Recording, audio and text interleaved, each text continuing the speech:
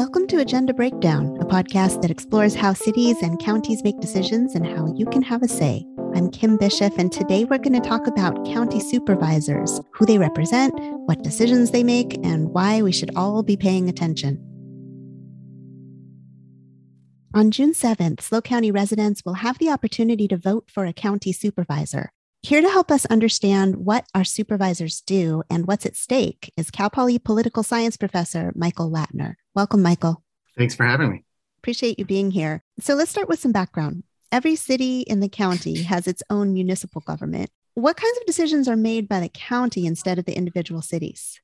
Yeah, well, there are shared responsibilities as well as unique powers that municipalities have. Both general law and charter cities will take on some of the responsibilities that counties might otherwise provide. So police services and, a lot of water services, disposable services, things like that. But the counties are really the arm of state government. And so most of the services that we receive through the state and most state regulation actually operates through the counties. And so counties have a tremendous amount of policy authority, even though the cities have their own authorities as well.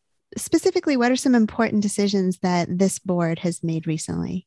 Oh, there's all sorts of really important decisions that affect everyone's lives, whether it's with regard to housing and land use development, homelessness, behavioral health runs through the county. And so all the services that are mental health and behavioral health services are provided from the county. The Oceano Dunes that a lot of people are familiar with, any kind of conservation efforts, the county has a tremendous amount of authority there. And of course, water policy, which is a perennial issue in SLO County and California. The counties are the primary regulatory bodies that work with water districts and make really important land use and water policy decisions. In addition to that, the counties are largely responsible for elections themselves. And so voting services, the provision and administration of elections and the infrastructure that we use to hold elections is primarily a county responsibility. And that's also true for municipal elections. So the last time you and I spoke was several months ago. And in fact, the supervisors were about to vote on redistricting, which is, redrawing the boundaries for our county's districts. What was the outcome of that vote?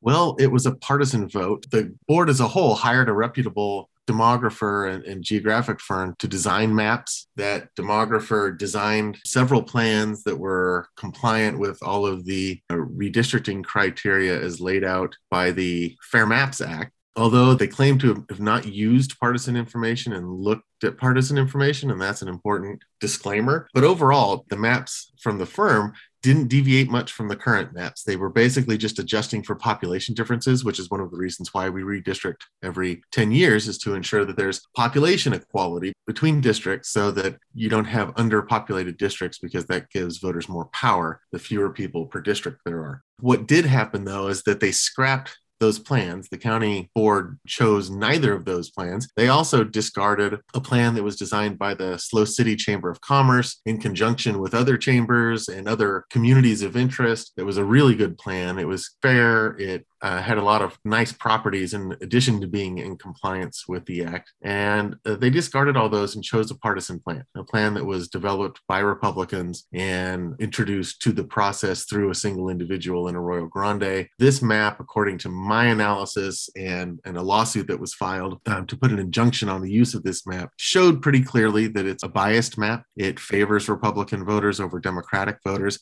and it will allow the three-member majority of the board to retain control over the Board of Supervisors, even if they get a minority of votes for the county, which is a form of vote dilution. We're guaranteed free and fair elections in California. We have a free and fair elections clause, and this plan violates the free and fair elections clause because you can't have fair elections if people's votes don't have the same weight. And so we're going to have to live with this plan for at least one election, and then I'm hoping that there will be litigation to follow up, but we'll see what the results look like.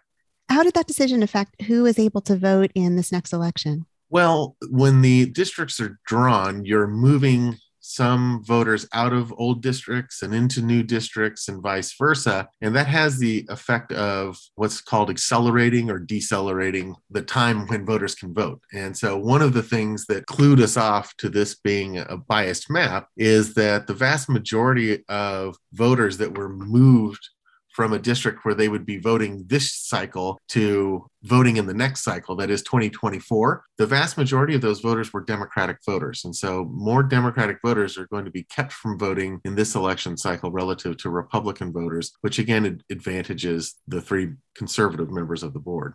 Are there any issues in particular that voters should pay attention to that are coming up in this next cycle after the election?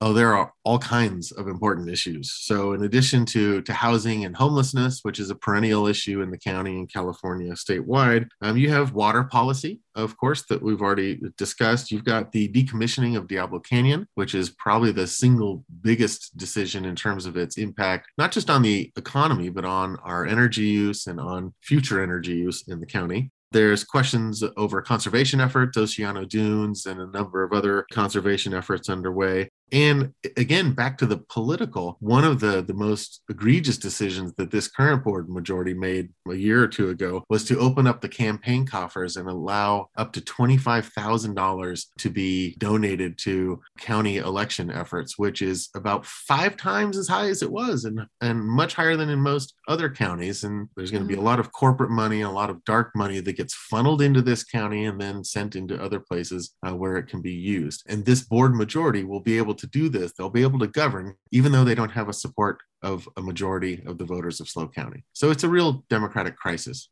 Where do you recommend that people go to find, impartial information about each candidate's stance on these different issues? Yeah, well, both the county website, the county elections and voting section of the clerk recorder's website, as well as the California Secretary of State, has voter pamphlet information so you can learn who the candidates are, what offices are up for election, and there's plenty of information. The county website's a little difficult to navigate, but you can go to the Secretary of State's website and they'll have voter pamphlets for all the counties. Thank you. That's really helpful. I'll link to both of those in the show notes. Will everyone get a ballot mailed to them automatically?